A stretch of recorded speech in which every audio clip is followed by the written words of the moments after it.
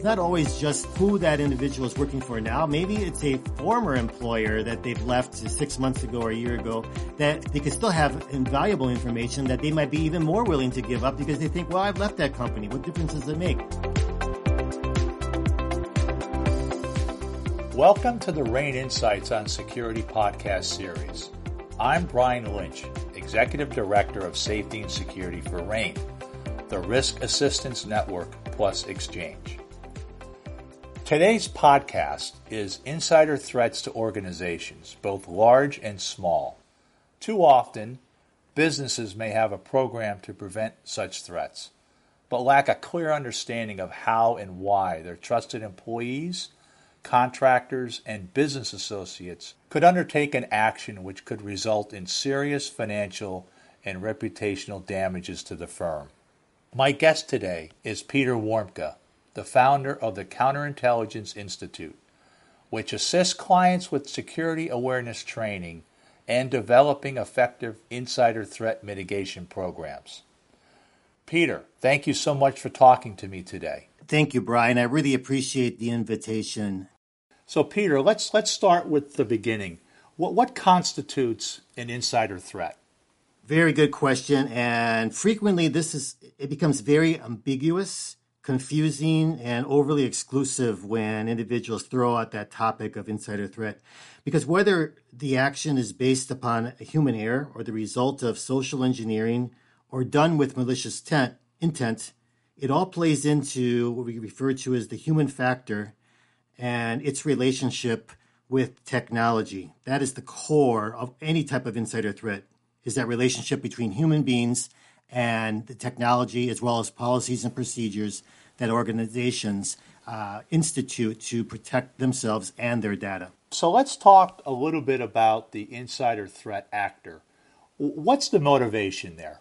Well, there's a number of possible motivations. We could have an individual, once again, that it could be just pure human error. But then if we separate out the human error, where an individual is actually undertaking an action with a specific intent in mind, we could probably break that down into two areas. Is it an area where this individual on their own right have decided to go ahead and do something like, for example, sabotage the network or release information to the general public that's very sensitive, that could harm the organization or embarrass the organization? Or is it just deciding to take information out and trying to sell that information to another company, or taking information out and trying to set up their own business? Those are done with intent, but many times there's another whole side of this that few people really focus on, is the ability of various outside threat actors to target an organization and looking at specific insiders whom they can utilize, who they can manipulate into undertaking actions, which many times the insider does not even realize that what they are doing by being influenced by the outside threat actor is actually detrimental to the organization. Sometimes they're very witting, sometimes they're completely unwitting of what is happening to them. You laid out the types of activities that an inside threat actor can accomplish. Let's get into a little bit about the demotivation of that insider. What causes the threat actor to actually do this type of, we want to call it an activity, but really it's a malicious intent activity against the firm? Well, first of all, people come to become employed by an organization looking to have various needs fulfilled, right? Probably the predominant one is gainful employment. They also want to potentially grow in their career. They are looking at a work environment that's going to be conducive for them to be content. So these are motivations, right? But there's also a number of vulnerabilities that can creep up in individuals. Well, at the very top of the list, of course, is financial.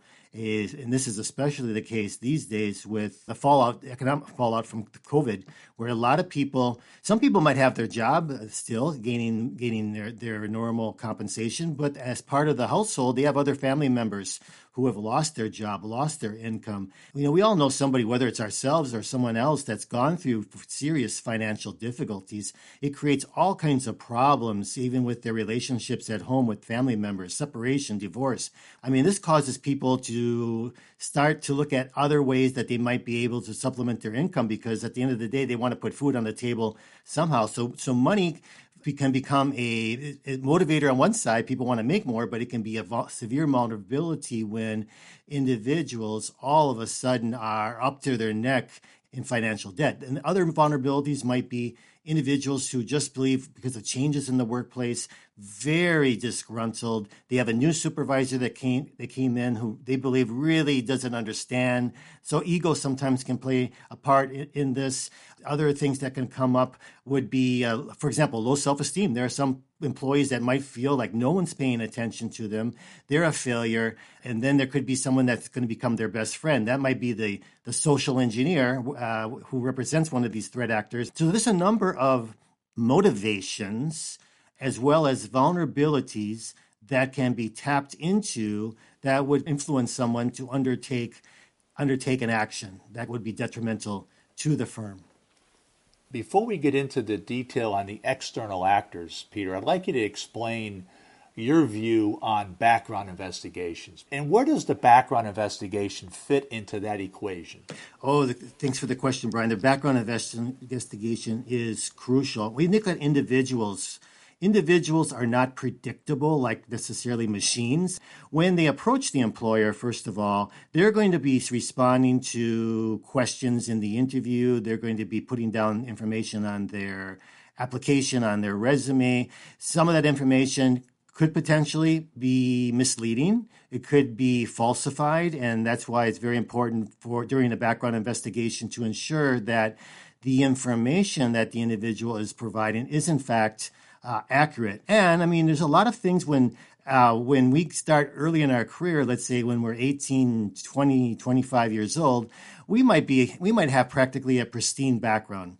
There's only one background check done at the very beginning, but different things happen throughout an individual's life, things that can impact a person financially, emotionally. There are other individuals that if they're investigated, you might find, there's a few things here in their record, maybe even some misdemeanors or something maybe more serious.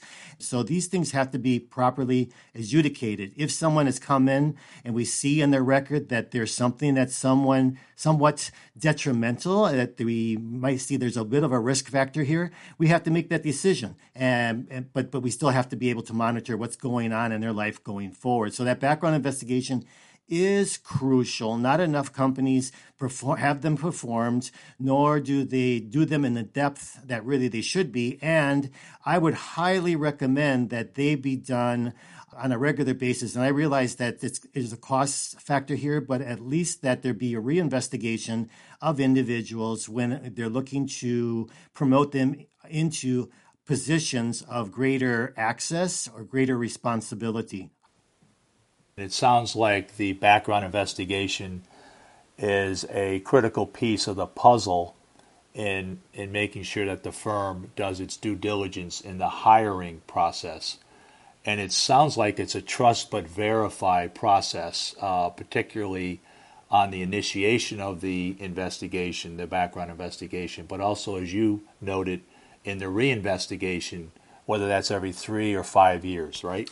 Absolutely. So you pointed out the stressors that occur in an employee's life, right? We all have them.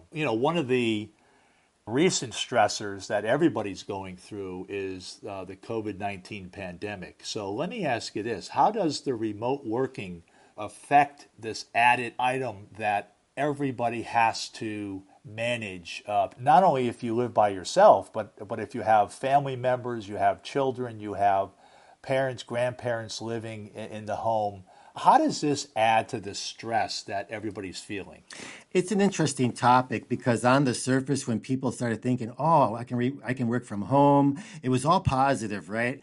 But I think as we're going more and more into this creates a problem both for the employees as well as even the organization. And regarding to the employees, it creates a lot more stress. First of all, you have to have the right, right character or motivation to be able to go get up and take care of things on your own without somebody like a supervisor in touch with you and managing your workflow. But when you have in your house now, you need to have some privacy to be able to work. And I know so many cases where you have both the husband and wife trying to work remotely from home and being on conference calls. And in addition to that, having children, there's been changes in even the development of children that I'm hearing. And this is creating really a lot of stressors for the parents. Stress in the sense of the emotional well-being of individuals. And I think remote work can be effective, but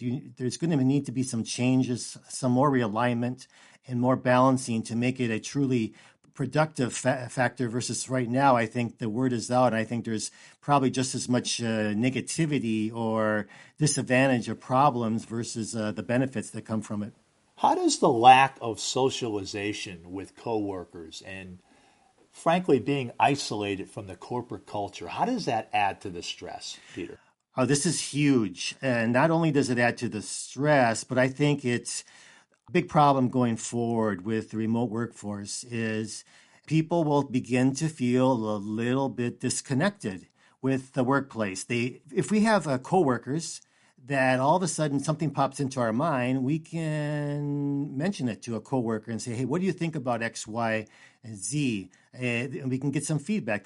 But if they don't have that connection where to bounce off ideas from individuals, there's two things that can happen. Either when things come up, the employee pretty much just freezes and doesn't do anything, doesn't really try to take on any initiatives, or they automatically will undertake unilateral activity, and sometimes they might be mistaken. So there's not the same level of oversight. There's not the same ability to go in and to speak with coworkers or even to speak with a boss that we just take so much for granted. And people have to be really effective communicators. Think about it. How important is nonverbal communication? Some people put it up as 80%, 85% is nonverbal. We can be so misunderstood in our communications when we don't have that chance of really going in and being able to face-to-face speak with coworkers and our supervisors. Another aspect of this, and I think that's even more important, is I fear that there's going to be a possibility of individuals feeling less connected, and it's going to degrade on the loyalty to the organization, the understanding and of the culture, and feeling that they're part of that culture.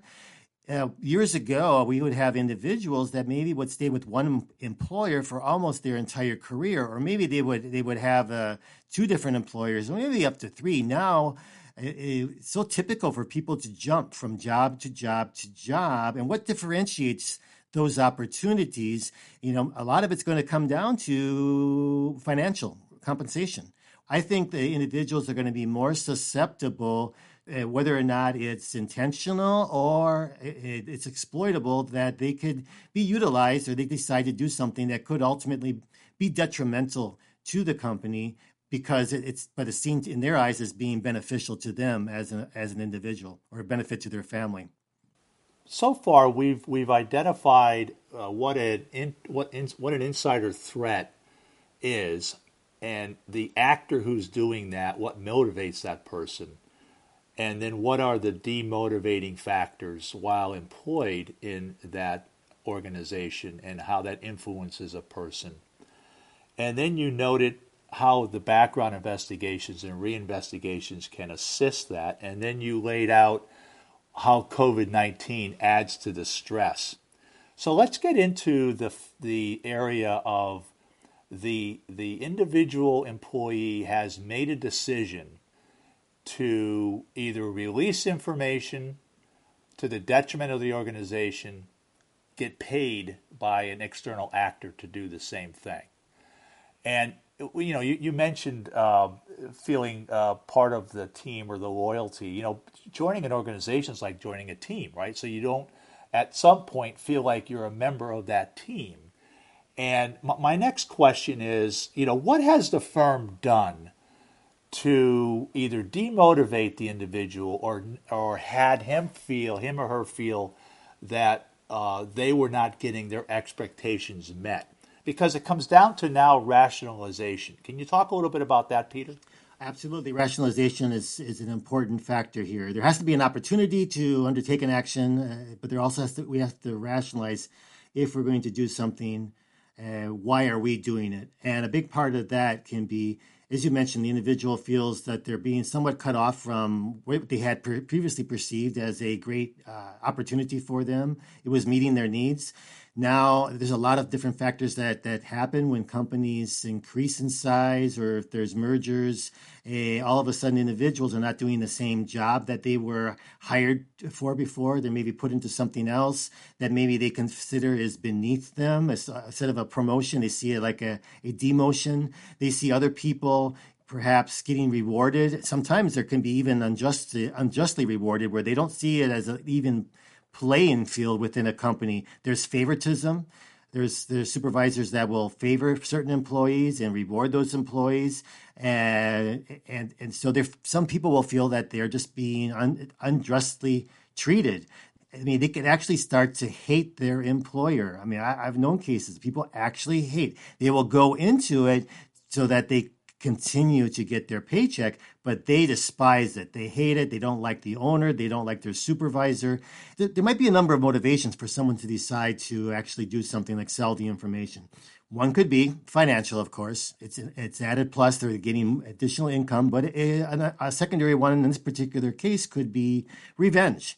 I'm going to get back. I'm going to get back at my employer who's been treating me very bad, And at the end of the day, even if I end up getting fired, it happens. But for this period of time, I'm going to do everything I can to get back at them. They treated me unjustly. So that revenge or hate factor can be very important. Jealousy. Okay, as I mentioned, if some people are getting unfairly rewarded, the employee could feel like is very, very jealous, and that continues to grow, and they're looking for an outlet, what they can do to kind of compensate for that feeling. There's a whole host of factors. There are individuals, very strong factors sometimes. There are people that believe that they are smarter than anybody else. And, if they're in an environment where they feel like they're being rewarded or people are acknowledging that they're very smart, they'll maybe be content. But if all of a sudden they feel that things are not going their way, that they're bringing in a new supervisor that wants to change some things, and this individual might think, well, I'm smarter than anybody else, including the supervisor, and I'm going to show them that I'm smarter. Maybe they might not even know, but I'm going to undertake this particular activity, which might be setting up this network to take information outside of the network, because I am super intelligent and I'm not even going to get caught, and I'm going to do this and the company will never know it. And so it's just another, what we say, motivating factor, or you could say it's kind of a vulnerability, but individuals will do things. There have been, back in my world of, if we talk about espionage, there have been people that, because of ego, they didn't even need to have the extra financial income. They would undertake actions because they had a very huge ego and they just wanted to prove that they could do it.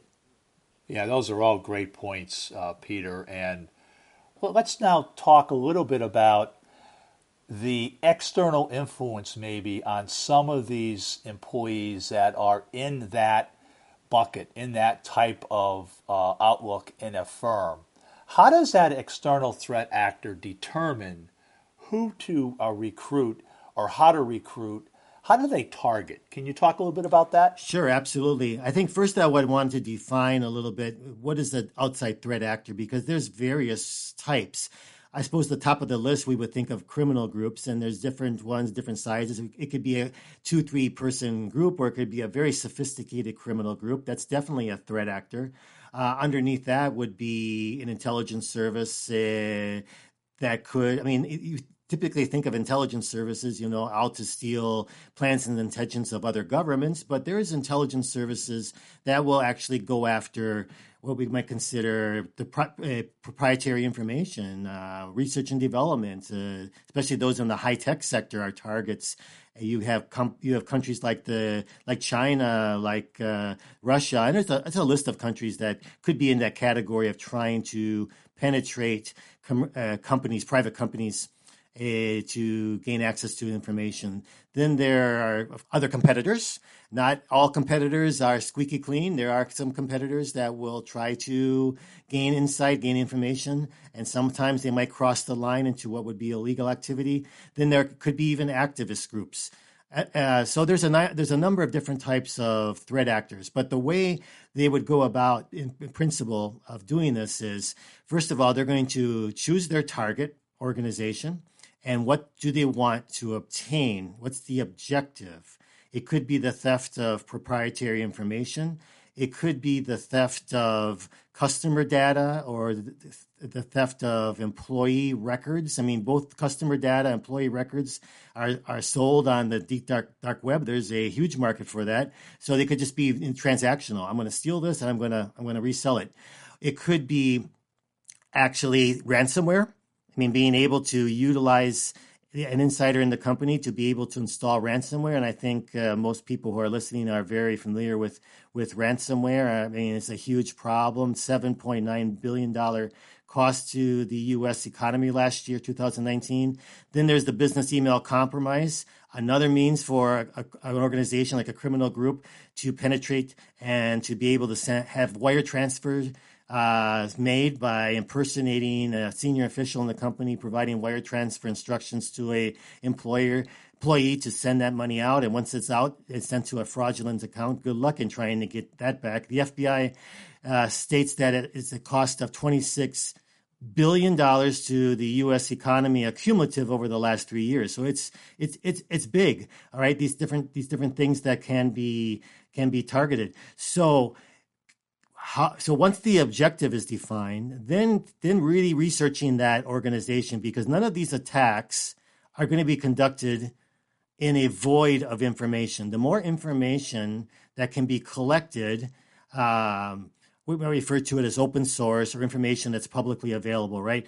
And more information that's collected, the better chance for better success of the particular attack and the less likelihood that there's going to be any compromise.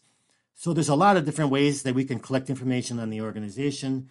I can go into great detail about that, and if we have time, we can go back to it. But the most important thing amongst all of this now is going to be selecting the potential insiders. In the old days, to do this, we would have to try to find an organizational chart. And then look, well, this person's name and their title, let's see if this individual might be worthwhile pursuing. And then try to find a means to engage them, get together with them, to learn about them. Long gone are those days. Now with social media has opened up a world. It's such a fantastic tool for these threat actors. And most individuals who are on social media just don't realize the threat that's there. So getting back to the point, how to identify potential insiders, all I have to do is go on LinkedIn. Put any company's name on LinkedIn and do a search of people, and you're going to find, depending on the size of the company, hundreds or thousands or even into the hundreds of thousands of employees that have profiles on LinkedIn. And of course, I can do a further restricted search to look at geographic location of that company's office and different level of positions that an employee might have. Then I can come down to my short list of targets. Okay, individuals who I think might be exploitable, especially given what position they have in that company. Now the stage is going to be, let me collect as much information on these targets to assess them about whether or not they might be suitable and how they might be approached. Once again, social media.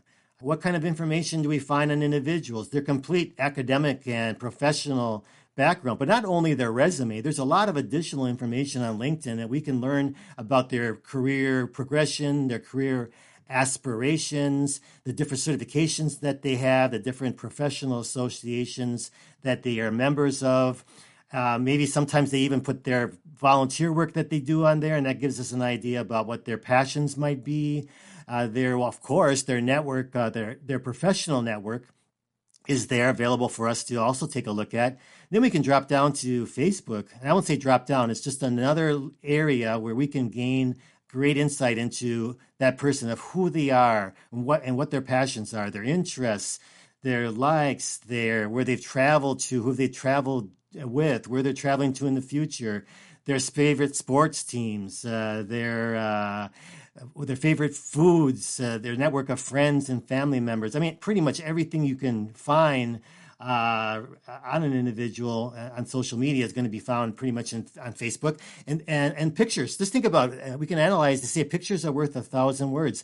I can get a good idea of someone's social economic status just by analyzing the pictures that they're posting. Then we can move on to Twitter.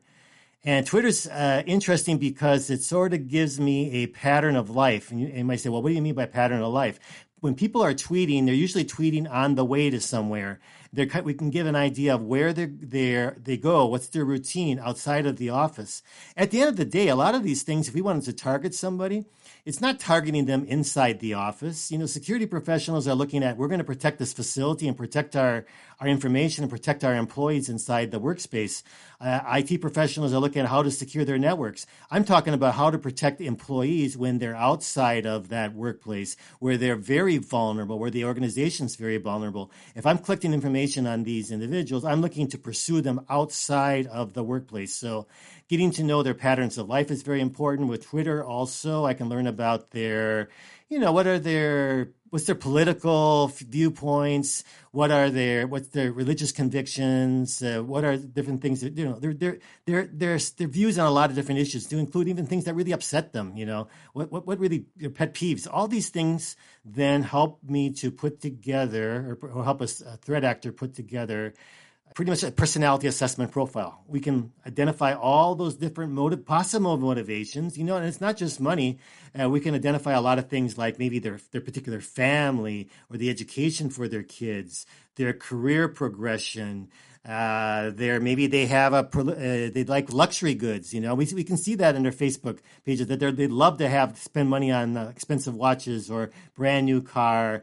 There could be a lot of different factors that are additional motivations that might not be so obvious on the surface, but we can identify them.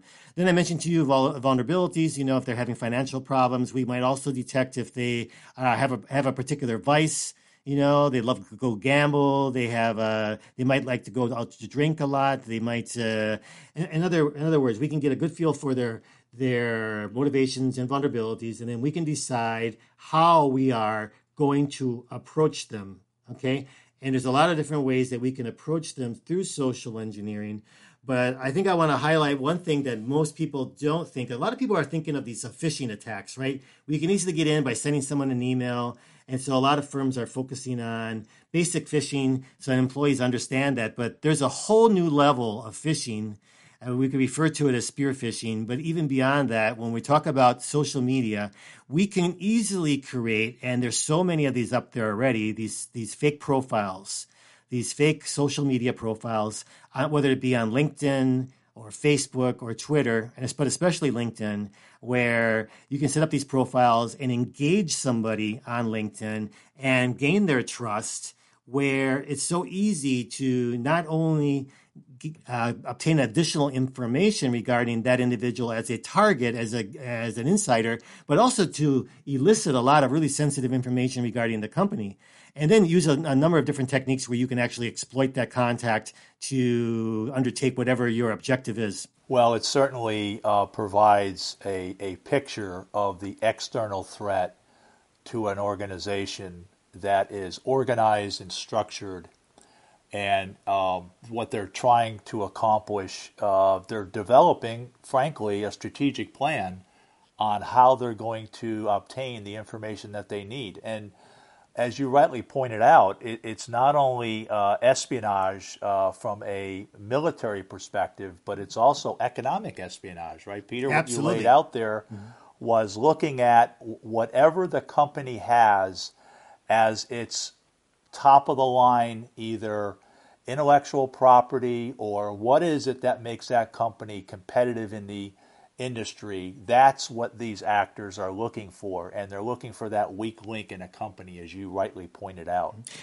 Brian, it's really scary because if you think about it, last year, the average cost of a security breach worldwide per incident was 3.5 million, I believe. For the U.S., happening in the United States, it was over 8 million. But this is only the tip of the iceberg because the majority of breaches are not going to be publicly disclosed.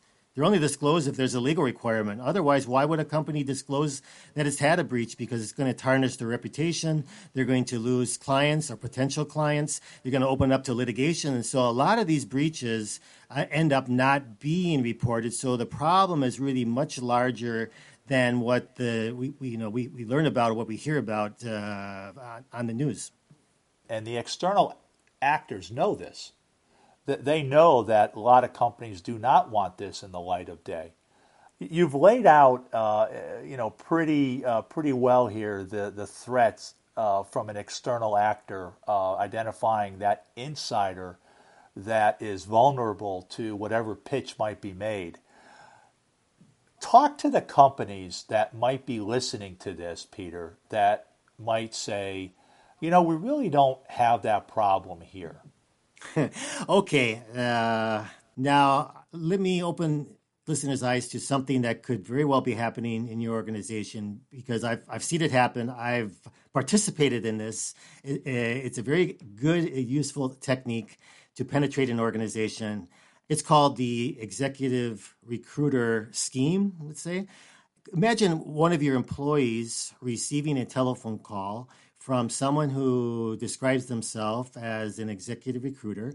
They've called your employee because the employee's got their professional bio out there, LinkedIn, right? So this is a technique that legitimate recruiters are using all the time. Your employee gets called by one who is fraudulent, who is working for an external threat actor.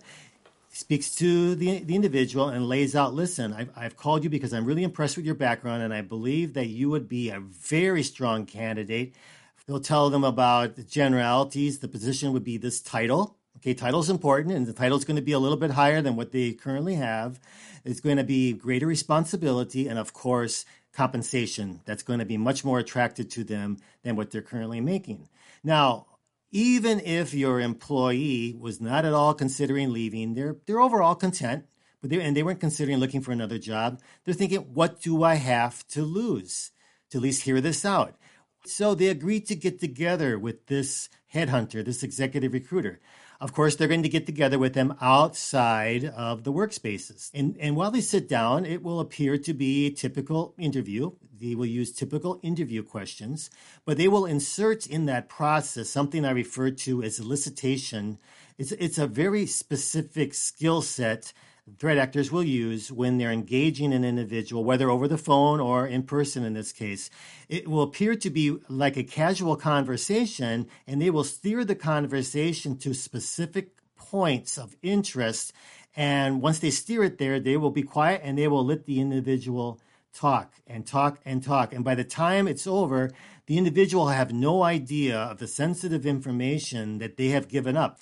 Now, this could be just a one-time incident. The individual, the threat actor, has got the information that they need from that, and could be very useful. And it's not always just who that individual is working for now. Maybe it's a former employer that they've left 6 months ago or a year ago that could still be, they could still have invaluable information that they might be even more willing to give up because they think, well, I've left that company. What difference does it make? So now, in addition to it being used as a one-time, it can also be follow-up contact, follow-up meetings with your employee, and to a point of even getting them more excited. They're the final candidates for a great position, but then all of a sudden it falls through. Someone else got the job, and it can happen again, and it fell through. And the person now is thinking, man, I had what I thought would be a great opportunity, and now twice in a row, someone else has been chosen. Maybe it's not that easy. So they're left in this situation of feeling a little bit insecure.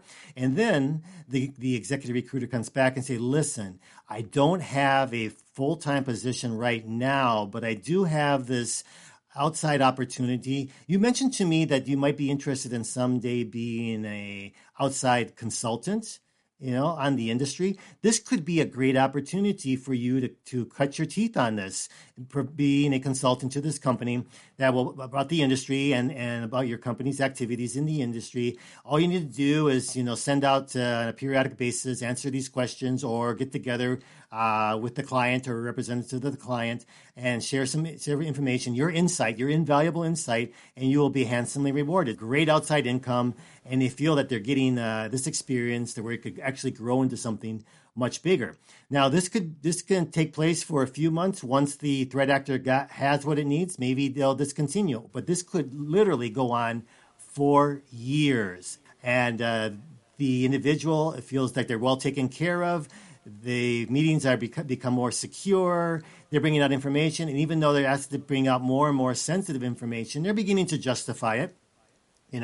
We talked earlier about some of these motivations. It's not always just money. There could be other things that they feel that they're not being properly treated by their employer. They maybe despise their supervisor. And these just add, it helps rationalize what they're doing. But what happens here, a lot of these breaches, usually come out in light and the companies realize that they've been hacked or, their network has been hacked into. Here we have cases where most times the company never realizes that they've been hemorrhaging the sensitive information, and they do never find out. Eventually, the threat actor says, "Well, thanks, but we've pretty much run this to fruition now. Here's a bonus. Thank you very much for your work for us, your assistance." Or the individual has moved on to another company or is retired, and the victim, the company that's been victimized, has never found out that this happened. Peter, that's a great example. And really, in essence, whatever the intellectual property is, or what I like to say is the DNA of the firm that gives it or provides it the advantage in the marketplace, can be targeted. And it doesn't matter whether you're a Fortune 500 company or a small mom and pop that has a nice niche business. Everybody is at risk. So what can a company do to limit their exposure risk to these types of threats? One of the most obvious ones is trying not to make yourself a target. And one of the biggest things there is minimizing the amount of information that is posted out there on the World Wide Web. Some of this information is directly put out there by well-intended employees, whether it's HR, whether it's public relations, but realizing that some of that information is really exploitable. You have to try to limit that. I mean, even, a lot of times people don't. I had a seminar recently with HR professionals, and just speaking about what is put out there sometimes in the job description, when jobs are posted, how those can sometimes be really revealing to the IT what the IT architecture is within a company. Everything that a company is putting out there in some capacity needs to be analyzed and say, is this something that we really need to put out there? Is the marketing value greater than what can actually open us up to exploitation? Or how can we tone it down or better manage the information that we're putting out there? Well, what are our employees putting out there? And that's a whole other gamut of whether or not companies should be monitoring what employees are saying about them. That's a whole other topic. And of course, legal needs to be involved. But second of all, though, and most importantly, it's the education. It's the security awareness education within that company. A lot of companies these days, they have their compliance. They're going to train their employees once a year on different things, which will include security vulnerabilities and maybe some sort of different types of social engineering attempts via phishing. But it's treated more as strictly compliance. The employees see that right away, and employees undertake the same attitude. They just see it as something that they need to do, that their employer is asking them to do, but they don't see even a personal benefit when it comes to this greater security awareness, understanding the threats, understanding why their company might be a target, understanding why them as individuals could be a target because they could be utilized an insider, understanding how they as individuals could be a target for identity theft, which is another whole problem. If they can understand that these issues also benefit them as individuals, I think they will be much more attuned to security training. And I think this is something that shouldn't be just an annual event for compliance, but it should be something that's ongoing. Everybody in the organization, the C-suite would have something completely different maybe than individuals at the lower levels, but it has to be something that reaches every level within the organization, because once again, anybody can be targeted, and there should be ongoing sensitization and even maybe ways to be able to simulate different types of attacks, whether it's phishing or other types. There's a number of different attack mechanisms we haven't talked about, but being able to simulate those and not to punish people for having fallen for them, but to be able to learn from things that have happened and to kind of like up the ante and make people kind of continuously be on the lookout. If I receive a suspicious email, if I receive a suspicious call, hey, this could actually be, whether it's a part of the testing or this could actually be a real one, and knowing what to do. They have to know not to just, I'm not going to respond. I'm going to hang up the phone, or I'm not going to respond to this email. But there has to be a mechanism in place for incident reports.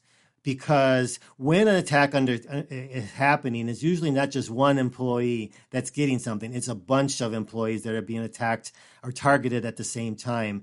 And if these incident reports are sent to the appropriate individual, probably the head of security, they will know right away, okay, we are under attack, and they will even send out, notifications to the workforce. That's very important.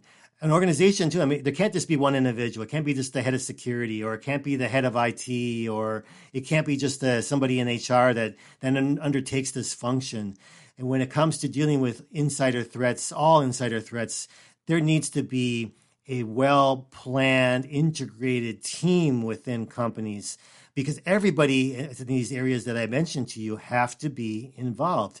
It's an HR function. It's a security function. It's an IT function. Of course, it's a legal function. Otherwise, it will fail. It will just be something on paper. It will not be properly instituted, and it might even cause more problems. It really needs to be effectively planned, designed, and implemented and monitored. Yeah, thanks, Peter. Those are all great points and great actions for companies to consider. So just to recap, it's limiting the company's information that's publicly available. It's limiting the employees and what they put out in the public regarding either their position or the company.